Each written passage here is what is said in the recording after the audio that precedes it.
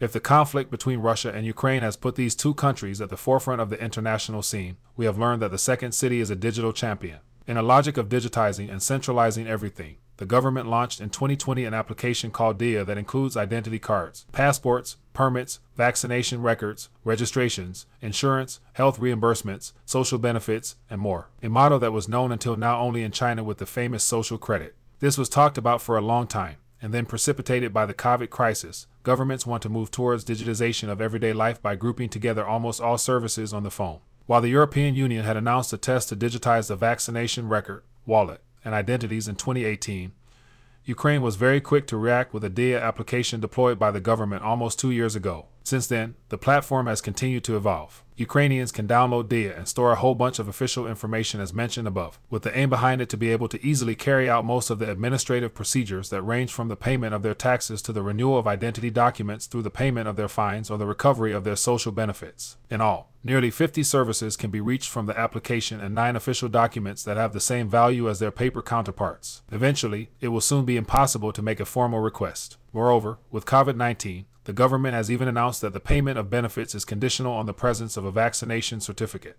When reality catches up with Orwell, Ukraine was therefore the champion of digitalization before the war broke out at the end of February. At the beginning of 2021, it already claimed more than 4.5 million active users. But taking a closer look at what is currently being done, it turns out that Poland has a mobile app similar to Ukraine's, which was launched at the end of 2019. This Polish app displays 7 digital documents and allows users to identify themselves with a digital ID card in places where a paper passport is not legally required. In the UK and the UAE, citizens can use e-passports at airports for check-in and security screening. This is coming soon to the USA thanks to Apple Wallet. In China, citizens have access to virtual ID cards embedded in a mobile app. Users can use it to identify themselves when they register in a hotel or to benefit from certain government services, with a point system that allows them to have additional rights in case of good conduct.